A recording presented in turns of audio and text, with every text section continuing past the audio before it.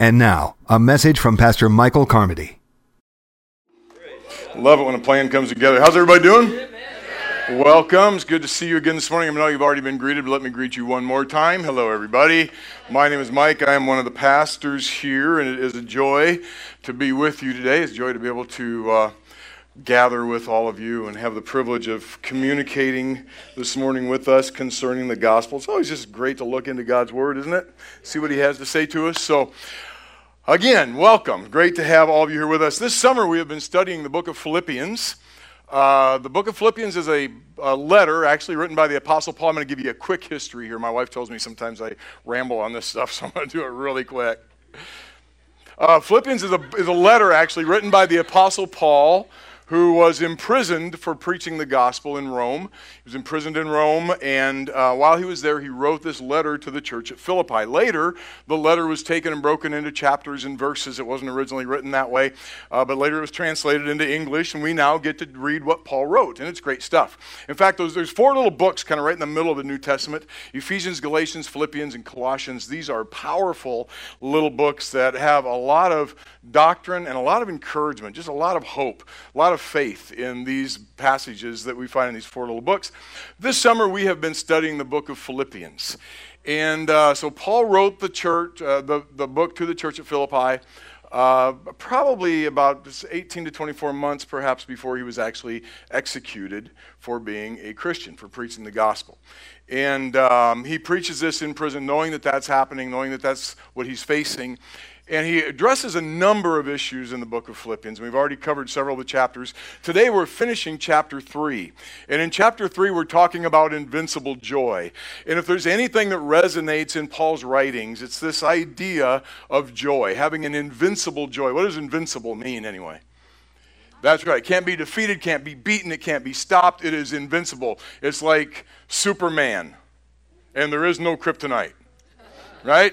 Nothing can stop this joy. And so this subject, as we've been studying in the last several weeks on invincible joy, we've talked about the fact that joy isn't the absence of suffering, it's the presence of God. In the presence of the Lord, there is fullness. Everybody say fullness. There's fullness of joy in God's presence. And so if I'm lacking some joy in my life, if I find myself getting a little grumpy, anybody know what I'm talking about? Spouses, you know what I'm talking about? Just kidding. If I find myself getting a little bit grumpy, it could be that I'm lacking some of God's presence in my life, because in the presence of the Lord there's fullness of joy.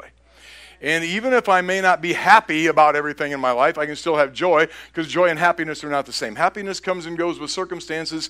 Joy is a fruit of the Spirit that we have abiding inside of us. It gives us strength. And not only do we read that in the presence of the Lord there is fullness of joy, but in Nehemiah, Pastor Josh unpacked this a few weeks ago, so I'm not going to go into it. In Nehemiah told the people of God that the joy of the Lord is your strength. It's where you find strength. It's where you find the spiritual and natural fortitude to continue in life with a smile on your face, even when everything's going bad. Amen.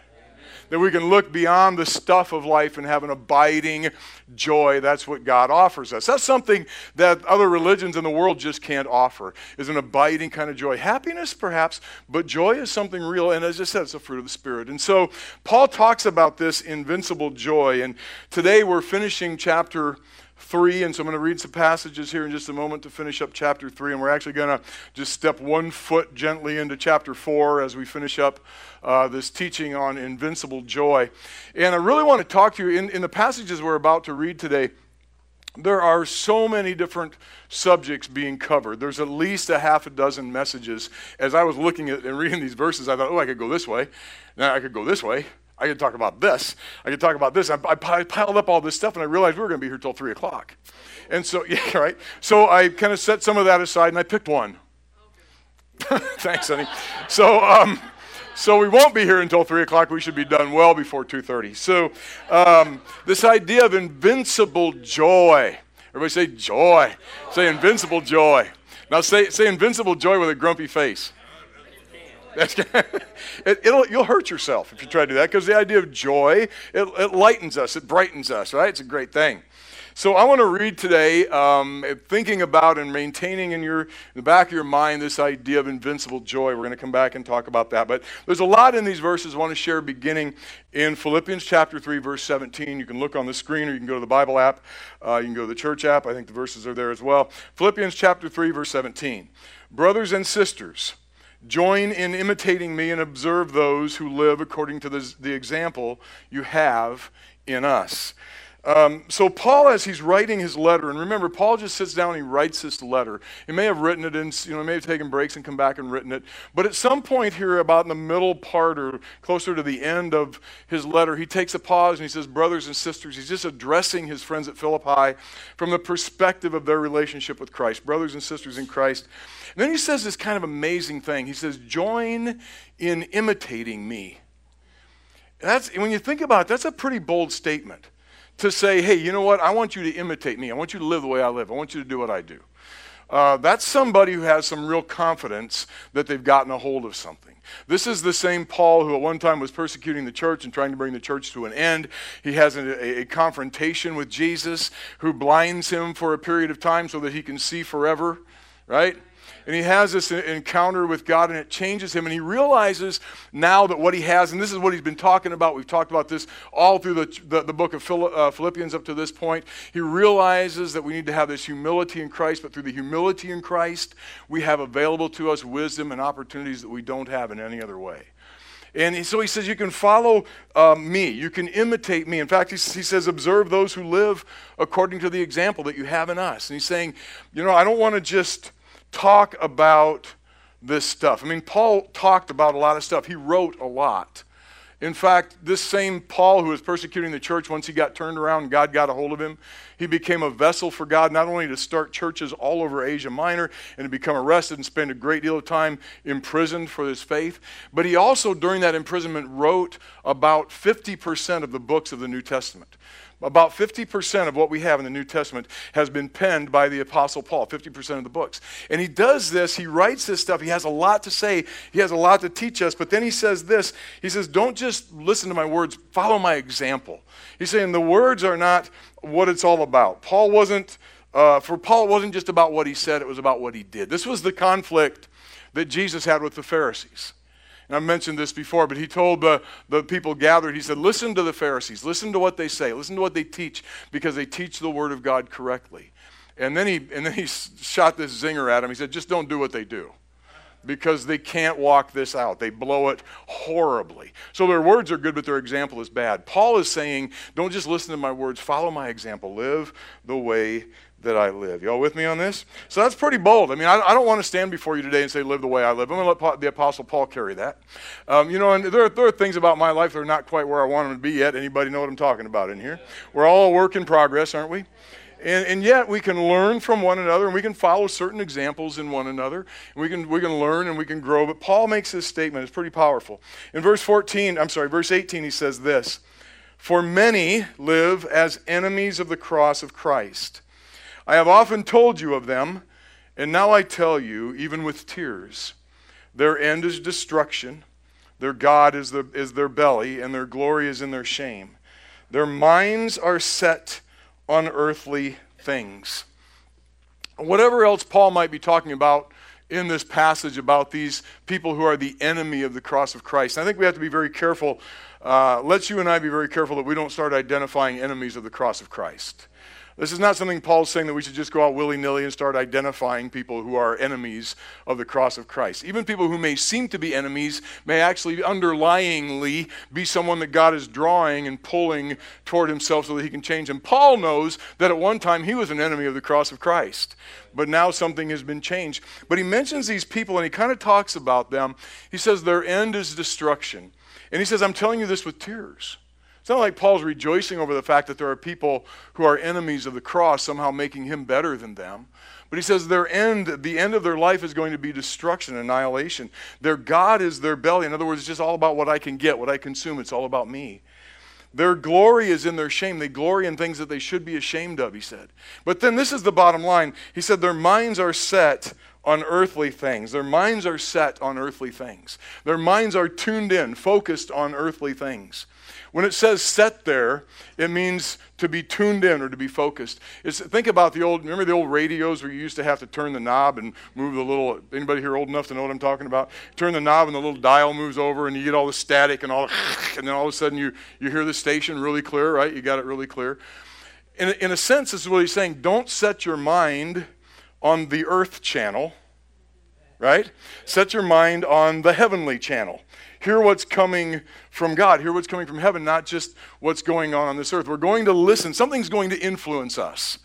Either the stuff of the world is going to influence us or the stuff of the kingdom is going to influence us. Too often, I think we get our channel set in the wrong place. And we're listening to all the stuff of the world and we're getting all that influence and we're not balancing that with what God has already said. And I'll tell you what, God has already said that his kingdom is greater than the kingdoms of this world. So those who set their minds on earthly things. So bottom line, to be an enemy of the cross is really just to keep our minds focused on the stuff of this world instead of the stuff of God. But let me continue to read. Verse 20. Our citizenship is in heaven, and it's from there that we are expecting a Savior, the Lord Jesus Christ. He will transform the body of our humiliation, that it may be conformed to the body of his glory. And that is really good news. Some point our bodies are going to be changed.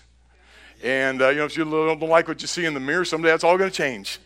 There's going to be a transformation, right, that takes place. By the power that also enables him to make all things subject to himself. Therefore, my brothers and sisters, whom I love and long for, my joy and crown, stand firm in the Lord in this way, my beloved. So as I said earlier, we're going to leave a lot of this passage untouched. We're going to leave a lot more untouched than what we try to unpack in this package. In these verses, there is so much stuff, as I said, at least a half a dozen different messages, different directions, different things we could talk about. But my focus today is going to be on this idea of being citizens of heaven, which is what we just read there in that verse. Our citizenship is in heaven. Paul here is primarily reassuring his followers in Philippi that our real life, our true life, is in heaven, not on earth. To use a phrase that I came up with some years ago, I believe it's an original of mine. I don't remember ever hearing it anywhere else, but this is my thought that we are eternal beings having a temporary human experience. Who you really are is not just the flesh and bone body that you live in. The real you is eternal. These bodies are going to go away. They're not going to last forever. Well, I can tell that's really good news. Everybody's on board with that. But there is something bigger, something deeper, something greater inside of us. And here's Paul's message, that we are citizens from heaven. In fact, here's my message today. Here's how I'd break it down. Our citizenship is from heaven. Stand firm in the Lord. Our citizenship is in heaven. So we should stand firm in the Lord. You know, there's nothing in this world that we can really stand firm on because this world is a constantly shifting sand. If we're going to stand firm on anything, if we're going to stand on anything that we know we can count on and trust and rely on, it's going to have to be standing on the Lord. Again, whatever Paul may have been talking about in verses 18 and 19, about these enemies of the cross, their minds were set on earthly things, things that only exist on earth. They were consumed with the stuff of this world. And you know what? That can happen. That can slip in really quickly into Christians' lives. That we can get really caught up and really concerned about the stuff in this world. We can tell where our dial is set, what we're receiving, because that's really what a radio is. It's a receiver, right? You set your receiver at a certain station, you get what's coming from that station. If we set our receiver on the world channel, on the earth channel, everything we're going to get is all the junk of this world and all the stuff that goes on. Everybody knows we live in a broken world and that there's a lot of wound, there's a lot of hurt. If we listen to the stuff we talk about, the things we think about, the stuff we post on social media, the stuff we share from social media, the stuff we repost, if we look at that, if it's all about all the junk of this world and everything that's wrong in this world, our channel is set on the wrong place. And it's why there's probably so little joy in our lives, because this world cannot produce the joy of the Lord. So we look at that, we realize we've got to make some adjustments here. That's the great thing about that radio dial. You just got to move the dial a little bit, and you start receiving from a different source. I can't get any help in here. So I want to start receiving from a higher source. How about you? A better source. And so he talks about these individuals whose minds are set on earthly things. And I look at that, I think about that, and I wonder, if we sometimes fall into that category of letting our minds drift over, letting the dial just kind of go back to earthly things, and we get caught up in all the stuff that we hear and all the things that are going on. Look at what Paul wrote in 2 Corinthians 4:16. He wrote this: "So we do not lose heart," which, by the way, means we don't give up. Doesn't mean I can't find my heart. I don't know where my heart went. I lost my heart. No, it means we give up. We quit. "We do not lose heart, even though our outer nature is wasting away." There's some good news. Nudge your neighbor, say, "That's cool." Right. Our outer nature is wasting away. Our inner nature is being renewed day by day. It's almost poetic, isn't it? The outer nature is wasting away. The inner nature is renewed day by day. It's kind of like poetic. Let me read it to you. Let me read you this verse from the Amplified Bible. Here's this verse in the Amplified Bible. "Therefore, we do not become discouraged." Therefore, we do not become discouraged. We do not become discouraged, utterly spiritless, exhausted, and wearied out through fear. "Though our outer man is progressively decaying and wasting away, yet our inner self is being progressively renewed day after day." So this is talking about a dual nature to our lives, a dual nature to our existence. And the first part of it is this: we are human. Any humans in the house? About half of us. That's awesome. So here's the thing about being human. Human is temporary. Human is temporary. No matter how hard we fight it, our bodies are decaying. So it's always so fun to say that. Our bodies are decaying. They're wasting away. We're getting older, and as we get older, our bodies lose vitality. They lose strength. And, we watch that happen, and there's no fighting it. It's why the cosmetic industry is a multi-billion dollar industry, because we're trying to find stuff to make us look like we're not getting old. Right? And so we buy all these products, and we do it every, you know what I'm talking about? We buy all this stuff because we don't want to look old, and we color our hair, and we put stuff on our face. And I've learned something, man. That oil of Olay stuff does not work. Wrinkles just show up. They just keep coming, Every once in a while, I look at this old man that I'm shaving in the mirror and think, what happened to that kid? Where'd he go? That's what happens, right? Time moves us forward. And the body is decaying. I know that's not good news, but it is true. None of us here are going to live forever in our physical bodies. I've said this many times. I'm 62 years old, but soon I'm going to hit the midway point in my life. And that's right. And, it's going to be half over, and I'm going to have that second half. I'm looking, someday that'll happen. I get that. Our human life is temporary, right? So that's one side of us, decaying away, passing away, coming to decay, coming to waste. Exciting stuff. Then there's another side. There's the spiritual side of our existence, which is eternal, which is real life, which has the ability to be renewed, restarted, brought back again every day of our lives. Has the ability to be renewed every day. Just as God's mercies are new every morning, the ability for our inner man to be renewed is new every morning. And here's something I think is really great. If we let the Holy Spirit renew us on the inside, it has an effect on who we are on the outside. I'm not going to say it's completely stopped the aging process, but you can age a whole lot better if you let the Holy Spirit work inside of you than if you live in grump land. Because when the Holy Spirit works inside of you, you are filled with joy, and you can face the stuff of life with joy on your life. I'll tell you what, grumpiness takes life out of us, and joy puts life in us. The joy of the Lord is our strength. If joy is our strength, then grumpy is our weakness. Nudge your neighbor, so let's not go there. So no grumpies, right? That's right. Very good. Let me share a few more thoughts with you here. 1 Timothy chapter 4, verse 8. Check this out. Workouts in the gymnasium are useful. Everybody who works out in the gymnasium say, yep. That's right. Workouts, let me try it again. Workouts in the gymnasium are useful. But a disciplined life in God is far more so, making you fit both today and forever. I love this. Paul isn't saying that workouts in the gym are useless. He said they're useful. They have a value. You know, I believe in fitness. I believe in workouts in the gymnasium. I may not look like I do, but I do. And, you know, I believe that we should keep our bodies as fit as possible. I really do. I think we should take care of the vessel. This is the vessel of the Holy Spirit, right? So we should take care of it as much as we can. That's great. But he says a disciplined life in God is far more useful, because it's not only useful for here, but also for eternity. All the workouts in the gym do is help this body, and this body is going to pass no matter how many times you go to the gym. But when we discipline ourselves in spiritual life, that strengthens us not only for now, but for all of eternity. Are you with me? Let's look at some stuff in 2 Corinthians chapter 4. This is all the writing of Paul.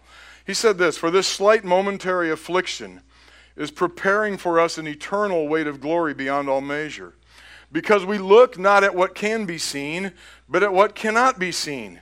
For what can be seen is temporary, but what cannot be seen is eternal." Now here's one of those strange dichotomies in our faith, is that we don't look at what we see.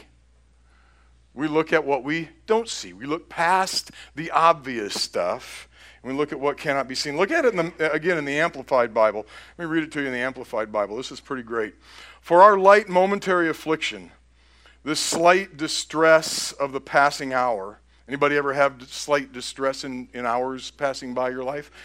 "Is ever more and more abundantly preparing and producing and achieving for us an everlasting weight of glory beyond all measure, excessively surpassing all comparisons and all calculations, a vast and transcendent glory, a blessedness never to cease.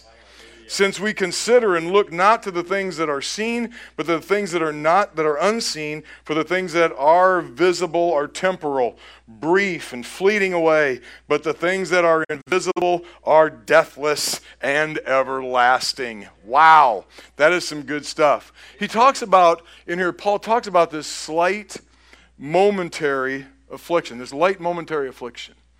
And the Amplified goes on to describe that as a slight distress of the passing hour.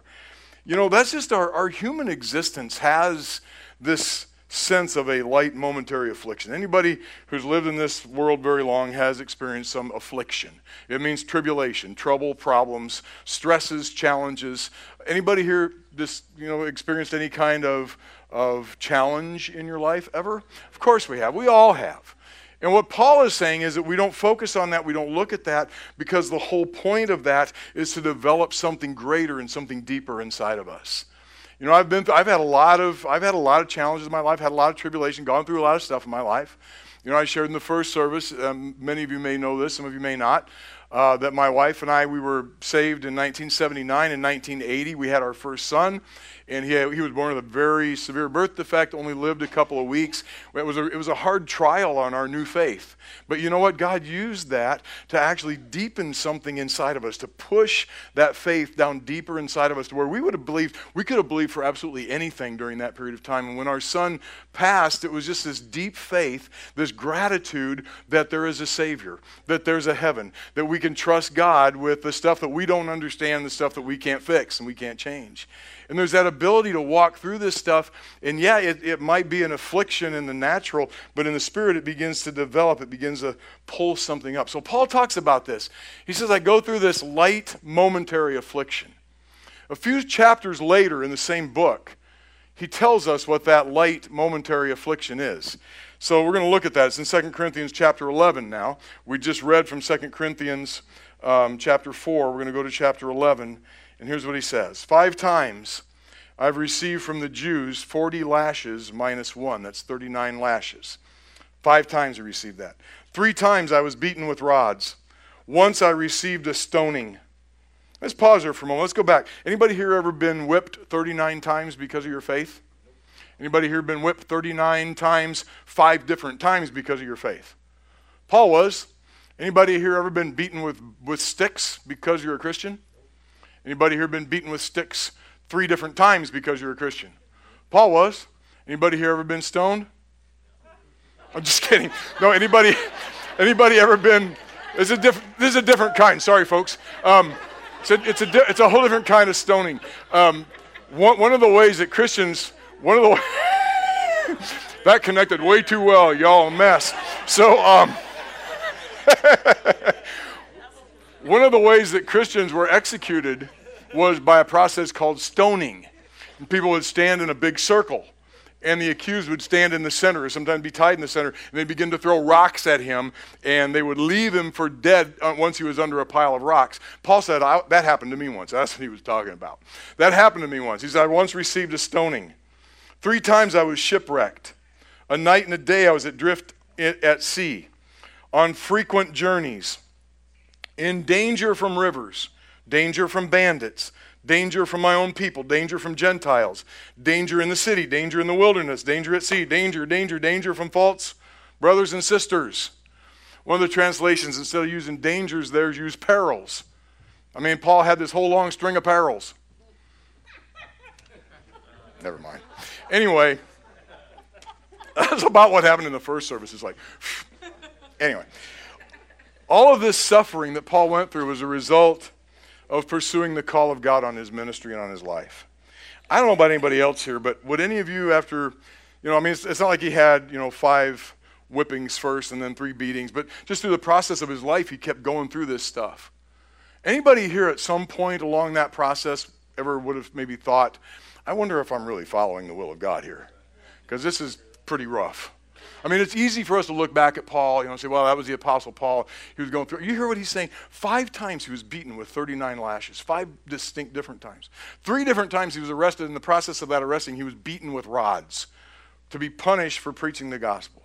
He was left under a pile of rocks, left for dead. In his travels under arrest, he was in a shipwreck. You can read about that in the book of Acts. All these different things that he's gone through. We look at that and we say, well, yeah, that was the Apostle Paul's life. But put yourself in his shoes for a while. At some point, you start wondering, you'd have to at least have a passing thought, am I really in the will of God? Because this seems like a lot of stuff.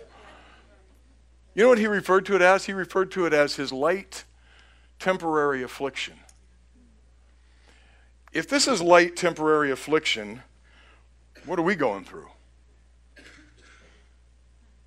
Even lighter temporary affliction.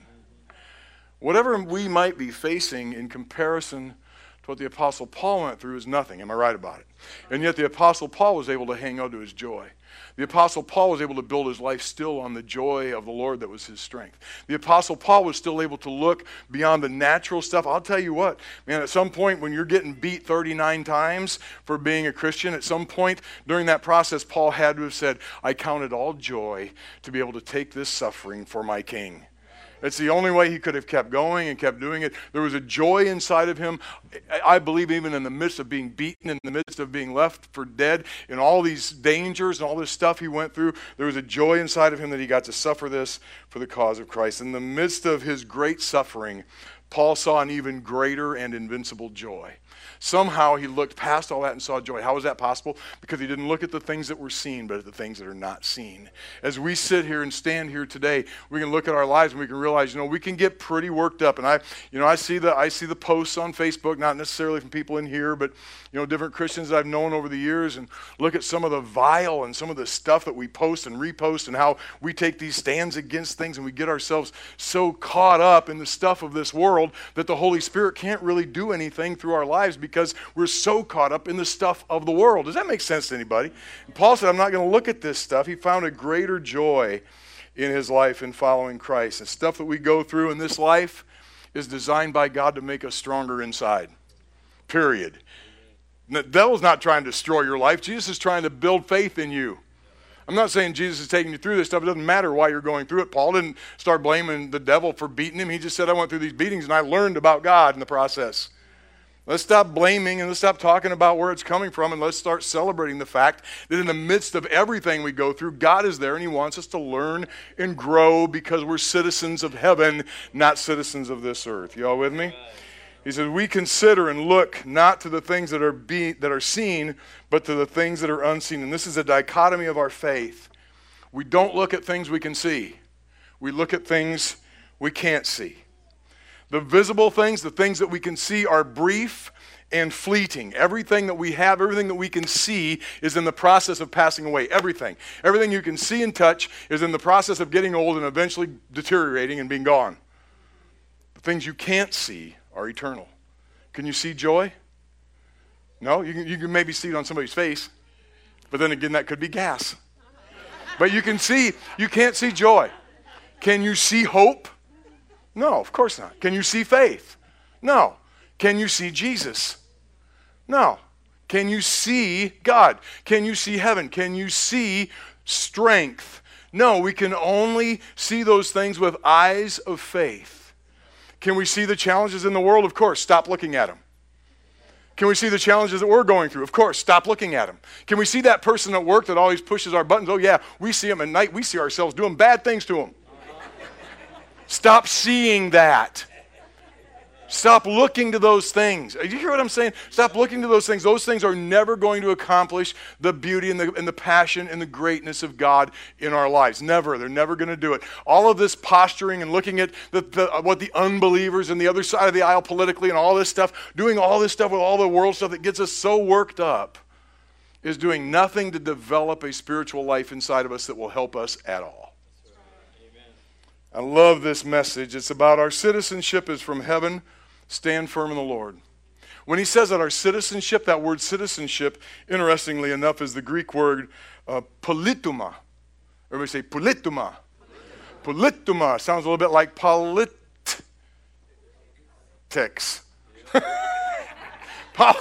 Politics, right? Political, that's what it is. The condition or life of a citizen, citizenship, community, the position and status of someone who is officially part of a nation or a society. And so, you know what? We have our citizenship in the United States of America. How many of you here are American citizens? Okay? Okay, you're an American citizen. That was, may have been your decision. You may have made the decision to come to America and be a citizen here, but probably most of us were born here. How many of you were born here? And you're not an American citizen by decision, by choice, but by an act of birth, right? Could have been born anywhere in the world. You've been born here. I haven't been everywhere. I've traveled some. I've been to some countries. So far, I haven't found any nation I would rather live in than this one. I believe this is a great nation, and I'm glad to be living here. I have a U.S. passport that I can use to travel into other countries as long as I have visa, and the passport says that I am a citizen of the United States of America. I'm a citizen in good standing. That's what good standing looks like. Anyway, so I'm a citizen in good standing. But you know what?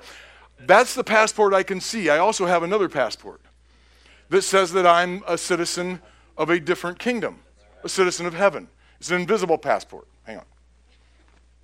All right. There's my passport. It says I'm a citizen.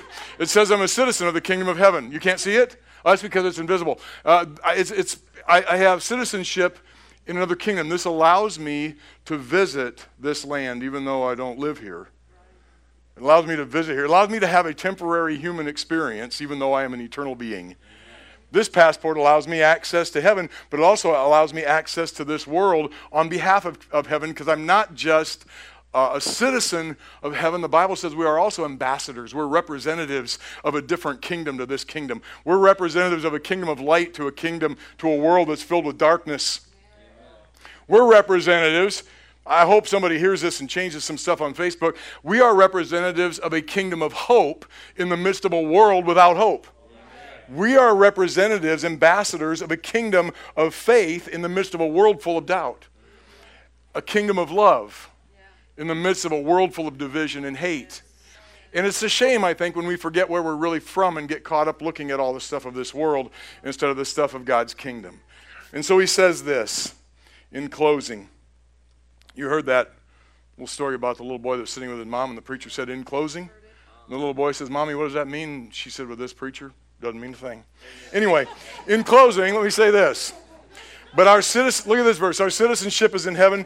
Therefore, my brothers and sisters, our citizenship is in heaven. Where's our citizenship? What nation are we a part of? Kingdom of God, right? Kingdom of heaven. Here we go. Therefore, because of that, brothers and sisters whom I long for, my joy and my crown, stand firm in the Lord. You know what we get to do? We get to stand firm in the Lord because we're not from here. Our citizenship is in heaven. Paul was making a point to the church at Philippi. And his point was this: don't get so caught up in the stuff that goes on in Philippi and in Asia Minor and in the world. Don't get so caught up in all the stuff of the natural world that you forget that you have a life outside of that world, and that your real life is not about what happens around you. It's about what happens inside of you.